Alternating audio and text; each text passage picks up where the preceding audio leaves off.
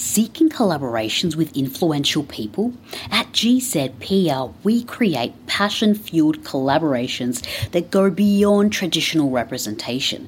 A performance agency that onboards new clients every month. Our focus is on POC collaborations. Contact us now at hellogzpr.com, a self-aware public relations agency exploring world perspectives with leading talents.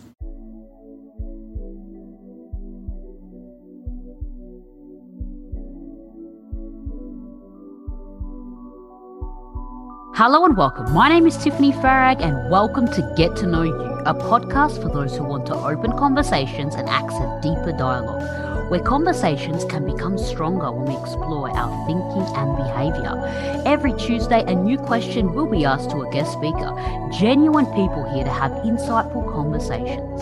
If you would like to support me to continue making these podcasts, you can click on the link in the show description. My guest speaker today is from Italy, currently living in Hamburg, Germany. He's a singer-songwriter with over 1.5 million monthly streams on Spotify and listeners all over the world, from India to Brazil, from the US to France. With his main project, he straddles the path between indie, R&B, jazz and folk, trying to find a balance between all his different influences, ranging from Chet Baker to Devendra Banhart. His most beloved songs are Coffee Cup, A Hymn to Coffee, and Love and Coffee. Gravity, a soft serenade about letting it all go and floating on a magical cosmic bed and Fly With Me, and Stranger in Disguise, a jazzy ballad among lovers incognito. Anthony has a flirt ongoing with the sync world. His songs have been used by the show All American, the Amazon Prime show Russian Affairs, and many others. He tries to reply to all the comments and messages, makes heavy use of hearts emoticons, definitely exceeds recommended daily doses of caffeine, is a movie buff, and speaks 3 languages and a half, the half being a summary of all the failed languages, including a very unsuccessful attempt with Chinese. Loves to travel and can't wait for COVID to finish to start traveling and touring across the world with a secret acoustic tour. Welcoming Anthony Lazaro to Get to Know You. Welcome, Anthony. Thank you. Hi. Thank you. Very well. Thank you. So great to have you onto the podcast. So great. Like, I just, fell in love with your music and I'm like, I got to have this man on the podcast. I've got to talk to him. I've got to understand more. And yeah, so where did all this writing of your music come from? Like, did it all start from like writing to a particular person or writing about a particular person, or where were you inspired by? I just really, like, it was really instinctive. I did like I've been singing a lot in the car for years. That everyone is doing this gig, the car singing thing. And at a certain point, the girlfriend of the time, I said, I should sing it. So I started singing, and I didn't know any instrument. I go to do my first guitar lesson, which also was my last guitar lesson, because basically I learned to do 3 chords. I went home. And basically after 10 minutes, I had my first song. And I called my teacher and say, man, I think I got a song. I say, I put the phone there, and I start singing. I say, man, it's cool.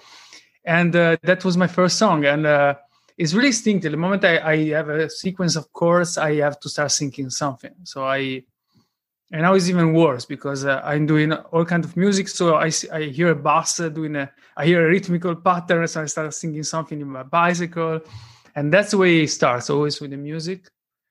And it took me a long time to start finally writing lyrics for my songs. So I have 100 drafts of songs that were waiting to be completed for a couple of years, to be honest. So wow. And with the writing of the song, are you like writing about, is the lyrics about a particular person, or is it just like the emotion of love itself? It's like, the music for me is really emotional. Like, I honestly, since I was like a really, really small, I got this record collection of I have many hounds. Like, I don't know, too many. So every hound was like giving me some 45 records when they moved. So I got some records from one, then some other one for the other one. So I got this collection of very old music. So I was like, everyone of my age was, I don't know, I was listening to very old music and I listened a lot. And with the music, it's really like an emotional connection. So normally as I said, I make these songs that are without lyrics, a little bit like Sigur Rós were doing this stuff, like doing this kind of sounds. And then I found the sound that I really like, and from there is like a puzzle. So the sounds become like a word. From the word, I start constructing the story behind the song, and of course there should be like some connection between the music. Like you can do like pumped up kids. They're talking about like a shooting, and it's all funny, and no one knows that, but it's really strange. But normally, like it's like a puzzle. Yeah, really, I go over a song for normally 2 weeks. It's like a inverted onion.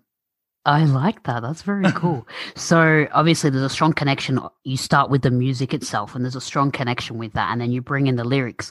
Sometimes do you find that with, some music and some different artists, the music itself without the lyrics is making a person feel one emotion. If you were to listen to it with the lyrics, it takes you into another direction and you feel another emotion. Is your music like that, would you say? I should listen to my music without knowing my music, but I've been listening for years to English music and without understanding anything. So yeah, but many songs like every breath you take by Police is basically a stalking song, right? And yeah, it is. It is like It is. And Everybody Hurts, they were like shocked because everyone at the R.E.M. concert was like all these couples say, this is our song, and this is not a romantic song. It's like this is like, really you're singing this song to your wedding, man. This is not cool. Like, what are you doing? So, and I think, I don't know, a lot of people concentrate more on the music, but some people concentrate more on the lyrics. I don't know. Maybe I'm the guy that concentrates more on the music, but after starting singing, I concentrated much more also on the lyrics. Okay, so you make sure that they're in sync with one another. Yeah, exactly. And you can really ruin a song with the wrong lyrics. I think I got a couple of songs that were ruined by arrangement or lyrics, because you really you don't want to be too. I tend to be very schmaltzig, so very romantic. Yeah. Too much. And, no, it's perfect. A perfect amount. No, a perfect amount. The listeners are loving it. It's a perfect amount of romantic. I think so. I think it's great. One of your songs that really touches me is Silent Patient. I really, really love that song. What does that song mean to you? Yeah, it's so strange, this song, because I shouldn't say this, but the first idea, I always say I start with a puzzle. No? Sometimes I make this. There's this trick, it's like a trick for songwriters that I learned from Friedemann Findenstein, which is a very cool teacher. And he says sometimes I want to get some crazy inspiration, and I go on Amazon and I just look the bestsellers and I see the charts of the most sold books. Oh, and that's the book called The Silent Patient. I was like, okay, and I was like, oh, cool, The Silent Patient. And then you see, this is like a puzzle. We started this idea. And it was so perfect for the song. And then I started with and it was already COVID time. So it was also about the waiting game that we are practicing right now. Like, more you get to the vaccine and you say it's almost over, and it's not, you grow impatient. And so it's become also a song about waiting. There are many levels, like a song about seasons, this person waiting for, it's like a very romantic, a very idealized concept, like this relationship when she's leaving. She's more like an abstract entity. There's like this abstract lover that is leaving with the season and reappears with the season. So it's like a metaphor and a love story, and the metaphor again about COVID. So a lot of stuff, and the bestseller too. So there's a lot of stuff back in the song. I like that. A lot of different aspects that came in there to build that song. And how long did it take you to write this one? Not much. I normally try to, as I said, do this inverted onion thing, because my creativity, I don't want my creativity to stop. So I try to write 4 or 5 songs at the same time. So I skip one to another. Okay. And this way my creativity is always like, I don't get any like, and I stop, and I feel that it's like drying up, I switch to another song, and then I leave it, and I go back to the same song after one day. Mm-hmm. And it gets so fast because your brain has been working while you were sleeping and doing coffee, which are two of my main activities this day: drinking coffee and sleeping. Hopefully, not in this order. Yeah, so that's and I think this song took me only 2-3 sessions. It was really fast, and yeah, I think it was one of the. Sometimes the song can take me like 10 days because I can finish it. It's like this missing parts. I don't want it to really. I want to have something that flows. Sometimes you really. I need to finish a song, so I'm gonna put some random words, and I want to avoid that because. I don't feel right toward my songs. My songs are my babies. So I want of course. Do you have any one song in particular where there's a very strong level of emotion that you're feeling in the moment that you're writing it? Yeah, I don't know. There are like a couple of songs, but it really changes. Like there are songs that when I sing, and sometimes I really almost it's like kind of embarrassing, but almost like you're almost crying when I sing them, and not embarrassing really at all. No, but it changes. Like there was a song of mine that was my favorite for years, and I say, when this comes out, it's gonna be my big one, and then we destroyed the song with the arrangement. It's not on Spotify because I only put the but for me, for years, this would be like, this is my emotional song because also I remember playing this to a girl, which is not my girl. It was a girl, and she said, I want this song played to my funeral. It was a compliment despite everything. And I was like, wow. See, this song is really strong. Yeah, it's really changed. But sometimes some songs are really, really emotional for me to sing. But more for the melody, I think. I know it's like the connection of everything. So it depends on the moment of the time you're singing the song. So you could be emotional and there'll be a heightened level of emotion depending on the day with different songs. Yeah, and then of course sometimes you also get influenced by, because you put a song out, you don't know some songs are really special, and people don't really. Normally, the songs that are really special, at least a part of the people are gonna have a strong reaction toward it because so they can feel it because they can feel your emotion in it. Yeah, it's true. It's because I'm not very romantic guy, like. But just when I sing, it's like Dr. Jekyll, Mr. Hyde thing. So I'm not romantic at all, and then I start singing and I become, whoa. So normally you're not romantic, you would say? No, I'm very romantic, but it's strange. I'm a cynical romantic. Like cynical romantic. Yeah, I just like, I was like the guy already in the, I don't know, ground school, elementary school, doing like these gifts to the. Yeah. That's like a 6 year, but at the same time, there were days that were like doing strategies to try to approach it to young ladies at the same day. So there was like a strange stuff going on. I'm kind of romantic, like I say. I'm kind of romantic, probably. Yeah, no, I think you would be with this music that you're writing. Of course, you'd be romantic. Do you have at the moment? What's like inspiring you at the moment? Is there any one thing in particular that is inspiring you at the moment as you're writing new music right now? Like I'm sure you're working on new EPs at the moment. What's your new inspiration?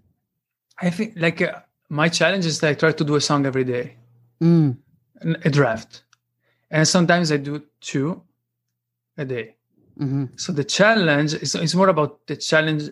The idea is, okay, I'm going to do a song. And I already have finished 150 songs. Yeah. And you think, okay, today is going to be the day that I won't be able to do a song because my inspiration is going to dry out. And that's your biggest fear. Are you inspired by a particular person in your life at the moment? Oh, next question. Or anybody, I don't even know. But no, that's fine. Absolutely. And so with your new EP, are you kind of leaning towards because I know you're working with R&B and jazz and what is where are you working on all these different genres at once for the new EP, or are you focusing on one in particular? Trying to narrow it down a little bit because I noticed that sometimes my genre hopping is a little shocking for some people. Like my first album, you got disco and electronic pop, and then you got R&B, and it was like one.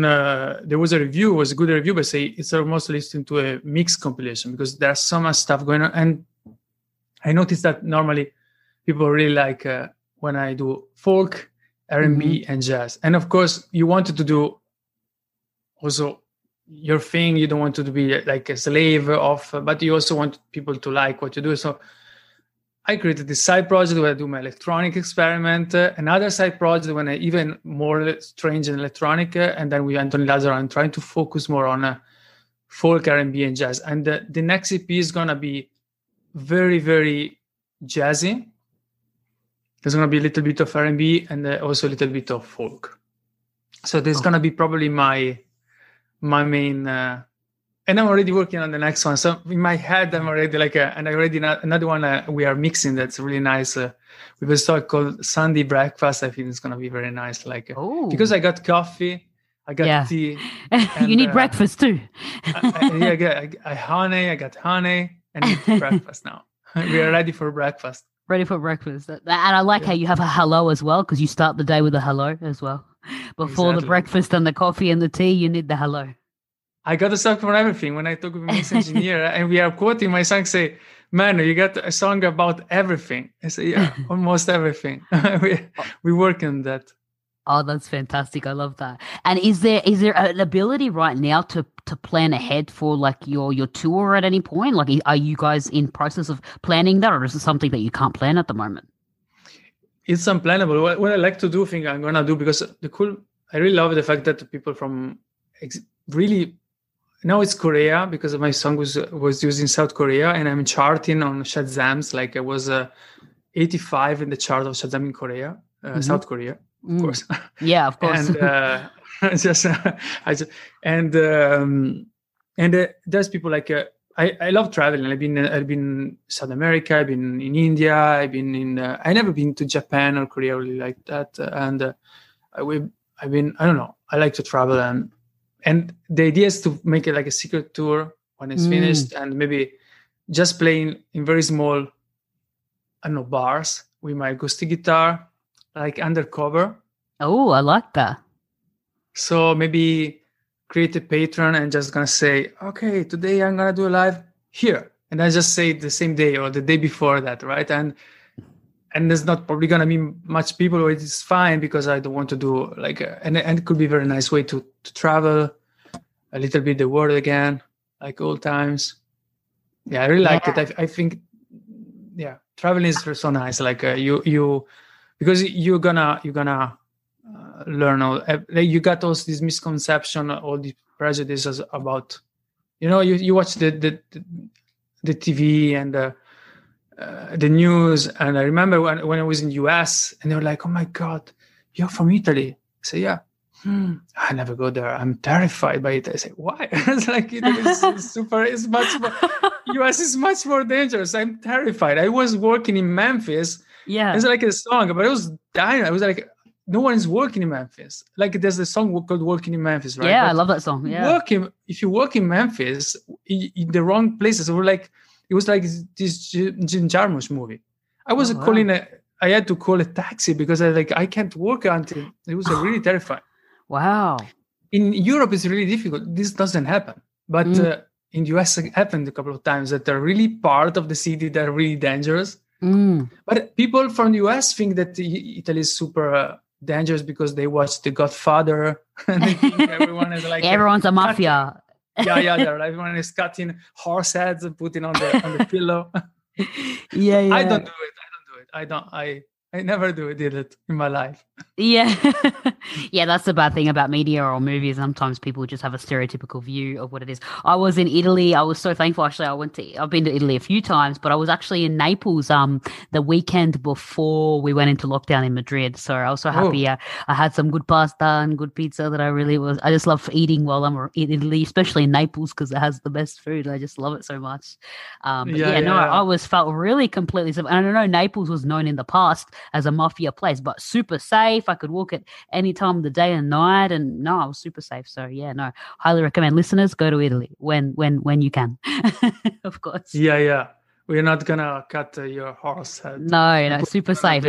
No, Italians are the best. They're so friendly and warm, and it's a beautiful place to visit and to live. Yeah. I should. Yeah, I'm in Germany right now, but it's definitely a good place to live. To be honest. What part exactly? What part are you from exactly? From Italy? In Italy? Genoa is in the north. Ah, okay. Is where Christopher Columbus is born. Ah, okay. So I should probably be so proud of this because right now it's kind of like a war criminal, like consider like a war criminal. But yeah, that's like that's how people know. Yeah, at least they. Okay. Now I know where Genoa is. But it's nice cities on the sea, and there's a lot of great songwriter from the 60s. I really love. Oh, nice. Oh, lovely. I love that. So, listeners, our question of discussion today is a very interesting question. It's quite a difficult one. I know it's difficult, but it'll be very cool to dive into. So the question is, how can we value our own vulnerability as much as we value it in others? Now, for many of us, when someone shows us vulnerability, we're so like blown away. We're like, wow, you have so much courage to show that vulnerability, blah, blah, blah. But when you do it yourself, there's such a strong amount of shame that comes with that vulnerability of showing it. You feel that shame, but when somebody else shows it, you see it as courageous. So, Anthony, when I first gave you this question, what were some first things that came to your mind? Yeah, first of all, you have to decide where, depending where you are or when you are, but where you are, vulnerability can be considered a cool thing, but depending on the mentality, vulnerability is like can also be seen as a detrimental thing. And if you think about, especially for males, because the old generation, I think like my father, or anyway, like the previous generation, a couple of generations ago, you didn't have vulnerability in the male. Like if you see a movie, the man is like got the hysterical woman, apart from the noir genre. Like in the 30s, like women are basically gonna get you killed, and and men are gonna get killed. That was basically the movies in the 30s noir.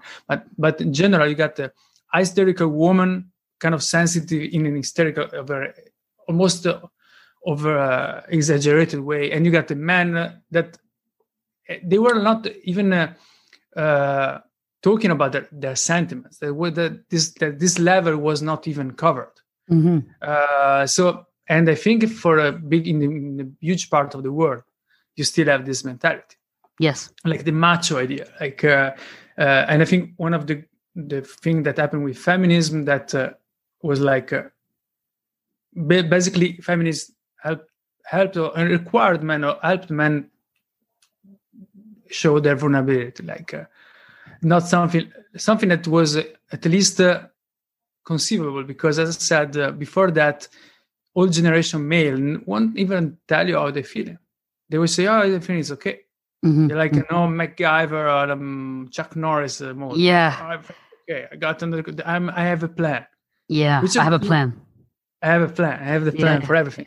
Yeah. You know? I got it covered. Mm-hmm. Everything is under control. That's a little bit the mentality. So first of all, you have to see whom you're talking to, because vulnerability can, and then of course, as the concept of vulnerability implies, it means like I'm basically shedding some layers, so I'm baring my skin.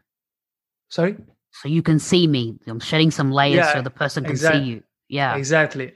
So I think for the same fact, one can be, it's like admirable, and you can admire in others, because we tend to hate in the others what we hate in ourselves, for example, a lot. So if someone has and at the same time, we maybe admire this in others because we know we have a problem with that. And of course, it's I don't consider myself, because of what we talked about like 10 minutes ago, like a macho guy. Mm-hmm. I don't know. Like I feel that there should be some balance, of course. I don't know. Like you're saying, a balance as in show vulnerability, but show that you have it all together at the same time. Like you're in control of your emotions, but you show your vulnerability. Is that what you're saying? Exactly, like the romantic or cynical thing. I think everything is like should be, not everything should be balanced, but things are complex. Like you shouldn't. We are not comic characters or caricature. So I can be very I don't know, dreamy, but I can be very pragmatic. Mm-hmm. So see, that's I told you it was the phone. That's all right. That's my new jingle for. No, that's okay.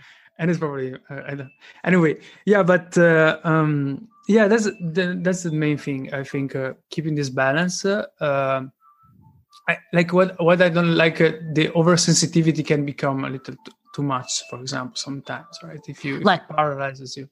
Sure. So oversensitivity for yourself, you mean? Like when you're writing music? In general, I feel that it shouldn't be like two parodies. Like, for example, I don't know, it's really difficult to trace a line between the two. You know, it's like also defining. I think that's really interesting. Every generation is gonna take it to another level. So right now we got when I see the younger generation, like the newest generation, I can see they're really thinking so differently, and so this kind of discussion we're having, if you contest a lot who was before me, it will be like, why should I show my vulnerability? But if you take it in the future, next generation, it's gonna be like not even a problem anymore, because I feel that I don't know, it's. I'm really fascinated by the very new generation, because they grew up with this the klima thing. There's this casting a shadow about over everything. They got super connected. They got the pace of communication is quicker. Fast. It's very quick, and a lot of I don't know. You can see that what's happening. You have an action, a reaction, and you can see it in US. What's happening? You got New York, and you got Alabama. I don't want to sound a little cliche, but it's like the idea, and it's not even like this, because Atlanta was and was made this radical change, and Texas is changing, so it's not like this anymore. But you got these two extremes, and I think one is the action, like the change, and then you have the counter reaction is almost like the antibodies of the copper. Not saying that one they're good antibodies, but it's reacting like the antibodies. So the more the change is fast and extreme from the perception, on the other side, you got the counter reaction. So you're gonna have the hypersensitive guy, and then the guy, I don't know, with a rifle in his hand, doing a selfie like this, with probably is gonna be like this for a while, I think. Do you think there's more people though, more men? Like if you're talking about men, more men able to show vulnerability now, like with your own generation, say like among your own friends? Are you? Yeah, I think the trend able to do that. I think in general, I think the trend is is definitely going that direction. I think it's just like if you watch the Mad Men and you think all the time, what are they saying or what they are eating? I think for example, eating meat in 25 years is gonna be like now smoking. Like the bad guy in the movie is gonna eat meat. I think, I don't know. I think there's gonna be things that right now are not there are so many things are gonna change so fast that even about heterosexuality, I think it's gonna be more normal. I don't know, but I can see this trend, and more people are able to show this, to show their vulnerability, and yeah. but at the same time, you also see what's happening. Like, for example, I was reading today that in China, they're afraid that people are not macho enough. So in the school now, they'll teach them how to be more masculine to the males. Oh, really? And I hate it because I think one thing that I love about Asia, that everyone is so nice. Like you don't have this testosterone assault that you sometimes have in Italy. In Italy, we sometimes tend to be a little, especially when we get angry. My God. It can be, and I'm very nice guys, honestly. Like not the guy fighting with people, but if I get mad, I can get pretty mad sometimes, kind of emotional. And as we all can, sure, yeah. Yeah, but in Asia, there's like this way of stalking, and I also love the way they sing sometimes because the same way they talk, the sing is like I don't know. I really like it. I find it. I'm really sensitive to the way people talk. Oh, I like that. Yeah, no, that's beautiful. So you read yesterday. You were saying that they were trying to tell the people in Asia to be more masculine. And what was their reason? In China, why? What was the reason behind it? Yeah, they feel that the male, I think they're afraid that they try to contain because they have very strange policy about homosexuality in China. It's a little bit like don't ask, don't tell, but not like this. Like I think it's not like Russia, but I think, I don't know. It's I think it's nuanced, but I think that in general, the policy will be like, we don't like this. So they're trying to control this with this. Policy. Sure. Yeah. I can see that. They're trying to keep that under control. It's so interesting how different it is for like showing vulnerability, like the shame people have to show the vulnerability between like men and women as well. Because it's actually quite different. Like, I don't know if you know Brené Brown. She's this pioneer in vulnerability. And I'm actually reading her book at the moment. It's called Daring Greatly. And she initially started her studying women in particular and why their fear and their shame of showing vulnerability. It could be from all different kinds of things. And then she started studying men, and it was so very different as to the reasons why they didn't want to show vulnerability and they felt so much shame. But one thing in particular I found very interesting in her research was that a lot of people have a lot of vulnerability when it comes to joy. Not just people think vulnerability just among things that are sad and difficult, but there's actually a lot of vulnerability when it comes to joy and showing your excitement and happiness. So like say, for example, something really great, your music, hits number one and you're super excited and you're feeling great. And then all of a sudden you flip and you start thinking the other direction. Like you start bringing, people, I'm going to get all this negative feedback. I'm going to get all this. And you start going into that mindset and almost immediately. And so a lot of people do this and they prevent themselves from feeling joy because it shows another stronger, because it makes them vulnerable. So they'd rather not feel joy and suppress it or not even put themselves out there to feel it so they don't feel that vulnerability and express it. Yeah. I think that also there are a lot of reasons not to show joy when things are going well, I think, because first, one thing I learned, and it's honestly makes sense. You don't want to boast too much about things going well. People are not going to like it that much. Not that people want that things go bad for you. It's not that. But people don't like to be, this went so well and this went so well. And maybe it's like the showing off thing on Instagram, on social media. Everyone is showing the perfect life, which is, by the way, is a kind of a fiction in a way. But and everyone is feeling unwell because and if someone is telling you that things are going well, you're happy for him. But at the same time, people can get envious, for example. So that's one reason why things are going well. You tend to hide it because you learn that sometimes people, they almost get pissed.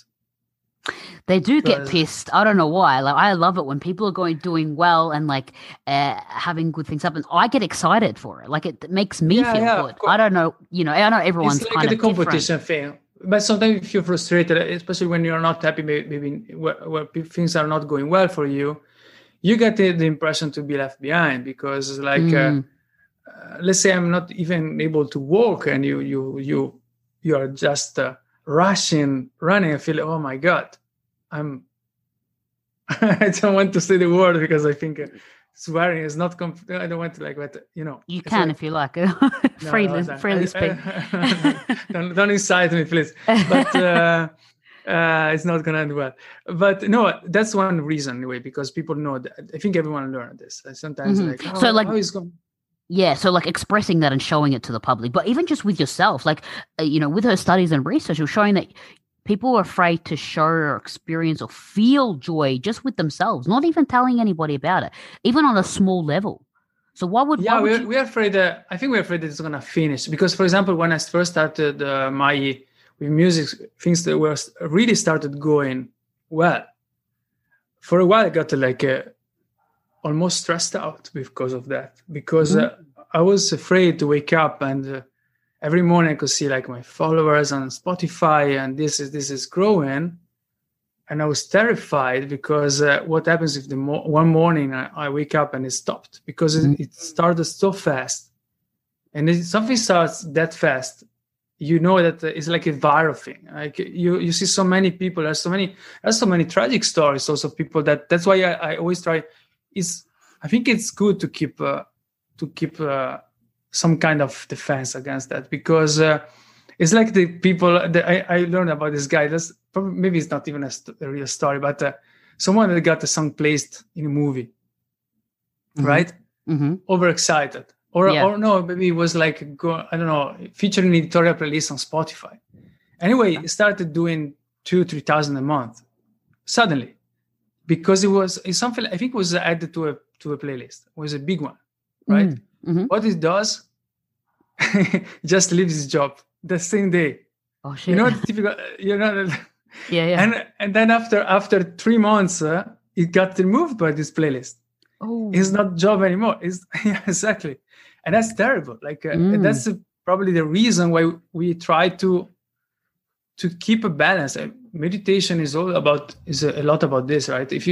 Meditation is about also not only filtering against the bad emotions, but also filtering the overexcitement, which for me is really difficult because I'm constantly overexcited about something. So I'm always I'm not very good at meditating. It's okay, concentrate on on the breath, and that's for 10 minutes, and my brain is this Homer Simpson thing.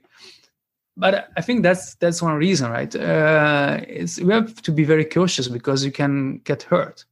Really. Sure. Yeah, I get what you mean. I think, going through having those big spikes of super excitement and then dropping back down, I think a lot of people can get hurt. But I think it's a good thing to let yourself feel. If something beautiful is happening to you, allow yourself to feel it. Enjoy it. Don't suppress it and try and push it down and try and no, of course, think negative things to try and not allow yourself. I think you should enjoy it in a cynical way. Sorry, in a cynical way. Yeah, you have to enjoy it, but be ready that it may not last. Okay, yeah, that's another perspective. A lot of things in life that work like this. Interesting perspective there. So how do you think then, how do we value our own vulnerability? And I think as a musician, you're quite vulnerable. You're expressing yourself and expressing strong emotions in your music and your lyrics, as we've spoken about, and you're putting it out there for the world, and you're getting millions of people to listening to your music. So you have a way of valuing your own vulnerability and letting it out there. And obviously you do value it in other people, but what gives you this free ability to value your own vulnerability? Yeah, I think the main thing is finding a way to channel your vulnerability in a way that is also compatible with others. Because, for example, I say, but my vulnerability is just gonna be, I don't know, sharing everything I'm thinking, all my feelings with my friends all the time. Probably gonna run out of friends pretty fast. You know what I mean? You have maybe a way to value our vulnerability is kind of find a way to filter it somehow. We filter everything in life. We are not unless, right? And that's a good way to even develop and develop is a wrong word, but I think channel is the right word. You're channeling your vulnerability in a way that's also compatible with others, because everyone is like, no one wants to for example, someone complain. There's a lot of people that are really alone, and then you notice that they're alone and they talk about themselves all the time, which probably I'm doing right now because we are in the podcast. But in general, and everyone does it, right? But when people are really alone, they do it in a way that's almost detrimental. It's like almost pathological. Like they talk about little details, and it's like, or about also the emotional life, everything what they're feeling, in a way that's a little too much. Like they are dumping everything, which I understand, because, for example, I love to talk by myself, and when I really like to help me thinking. And sometimes they're doing this exercise with you, like they're talking with. It's like the film Blue Jasmine, and she's talking the whole time, and the main actress, right? And then when people leave, she keep on talking. She's just talking with herself. So that's the other side of the coin, I think. Sure. When I say, let's just take it back a little bit. When I say vulnerability, what do you think? What does vulnerability mean to you? How do you define vulnerability? That's really hard. That's a tricky question. How do you define vulnerability? It's like, if basically lowering your guard about yourself, mm-hmm. and about something that's kind of precious for you, because otherwise there will be nothing to be vulnerable about. So it's normally about the feelings, because the kind of vulnerability is of course about feeling. So I don't know, you can define like lowering your guard on exposing your feelings. I don't know, like probably, sure. No. Make it in a dictionary, but that's what it means to you. Because every time, if you say this word to different people, they're going to see it as firstly positive or negative, and they're going to see it, in many different aspects. It might be just be like, I know some people who see it as just being emotional, crying, or something like that. Like that's not just vulnerability. Or some people, this is what it means to you, and this is how, for me, for example, vulnerability, in similar to you, like I see it as like my guard is down, my mask is off. I'm not trying to portray or trying to be presented in a certain way, and I'm just being me, and I'm showing all these layers. All these layers are almost off, and it's like, okay, this is me. You can see me. It's not necessarily me at my worst. It could be me at my best. Like I know, like for myself, I'm in similar to you. Like when I'm very excited and super happy, like something just went so well, I'll be like a child jumping up around in the house, like seriously jumping and like squealing and, making all these kinds of noises. And that's my vulnerability. I'm showing myself. And your neighbors love you, of course. Yeah, I think so. They're actually quite I think they're all right. Yeah. They can see me through the window. Like, what's happening now? She's just gone crazy. No, but that's part of it as well. And just letting myself be seen and even sharing maybe a story about something that happened in my past. Doesn't necessarily have to be a bad thing that maybe I never shared with anybody before. Yeah, I think I'm a little bit like this too. Like I think when you're like in your adolescent, this is really difficult for me. You tried some masks, and I try to pose as, I don't know, because you're not accepted only when you're like, I don't know, 15, 16, you're not accepted at yourself. It's too early. It's not going to work. Is a part of it. But then if things work well, around 24, you start learning that you can also be like yourself. Like you're not overthinking anything. And I'm very transparent, especially, for example, I always got people saying, "Oh, you tell everything." Like I talk about how much are you earning. I tell you how much I'm earning. I ask you how much you're earning. I made this month. I only made this, and people say, "Why are you telling all this?" Like really everything, because I try not to. Of course, everyone has like his own secrets, his own, but I try to keep everything is also, I think it's less tiring because you are not controlling all this thing like, oh, I shouldn't do this, I shouldn't that. Yeah, you know, not to curse, which like not to swear, not to curse, maybe not to swear, which is sometimes difficult to do. And I don't know, you're yourself, like you are. I think it's so much easier. Absolutely. I completely agree. Exactly. Like it takes less work and less energy to just be you and just show yourself than it does to control everything and try and keep it on. And you're absolutely right. We start putting on these masks and trying on different masks that to fit us when we are in our teenage years, like 13, 14. We're trying on all these different masks to see which one we want to put on so that people don't see who we are. And then there's a process of like trying to like remove the mask. But it was so interesting with that research that I was doing. Some people were actually saying that with the research that Brené Brown did, that some people have a mask so strong that they were saying that they're afraid to take it off because their friends and even their family or their partners don't really know who they are because they've had this. That's such a sad thing. They've had this strong mask on for so long that they're afraid to take it off. That happened in that age. I think there's a moment when I don't know. I got, for example, my friends. I changed the group of friends growing up, right? And the friends I had when I was 15.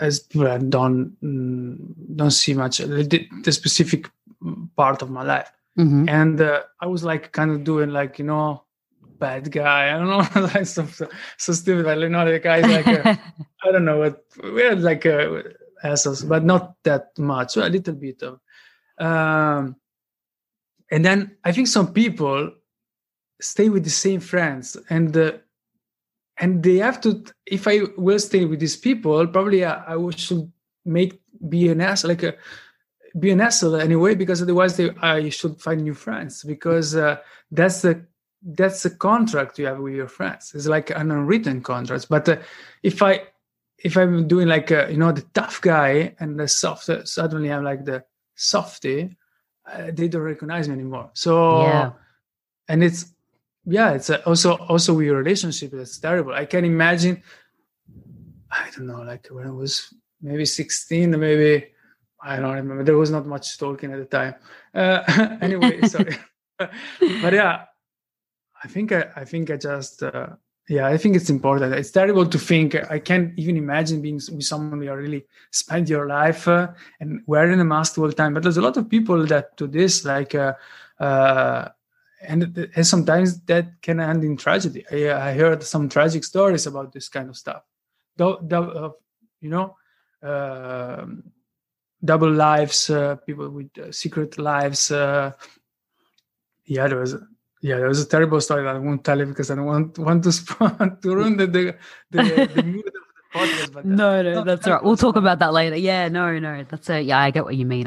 Yeah, it's so terrible. Like just having to have this, you know, with this mask or this public persona so strong that you don't even know who you are anymore. You don't even know how to be yourself, or you're afraid to be yourself with the people closest to you. Like I can't imagine how many people are doing that, and how much fear clearly that they have to show their own vulnerability and show, hey, this is not me. And I know a lot of people who are like celebrities struggle with this as well, where they're expected to be a certain way, and then that's not them, and they have to maintain this strong public persona. Even I'm sure with new friendships that they develop, that people expect a certain thing from them. Yeah, I think there are also people like there are a lot of people I don't know. I think people like Ed Sheeran or George Clooney. I don't know, or Matt Damon. These are the guys like the guys you take a beer with. Right?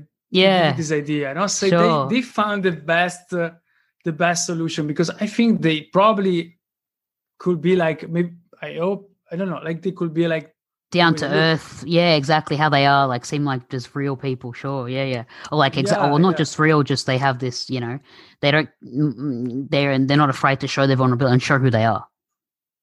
Yeah, exactly. I hope Owen Wilson is like in the movies. I just love everything with Owen Wilson, so I really hope it's like a little bit like Owen Wilson together with Ben Stiller is like I don't know, like I'm a fan of this. Of Owen Wilson. I really love him when he acts with Vince Vaughn.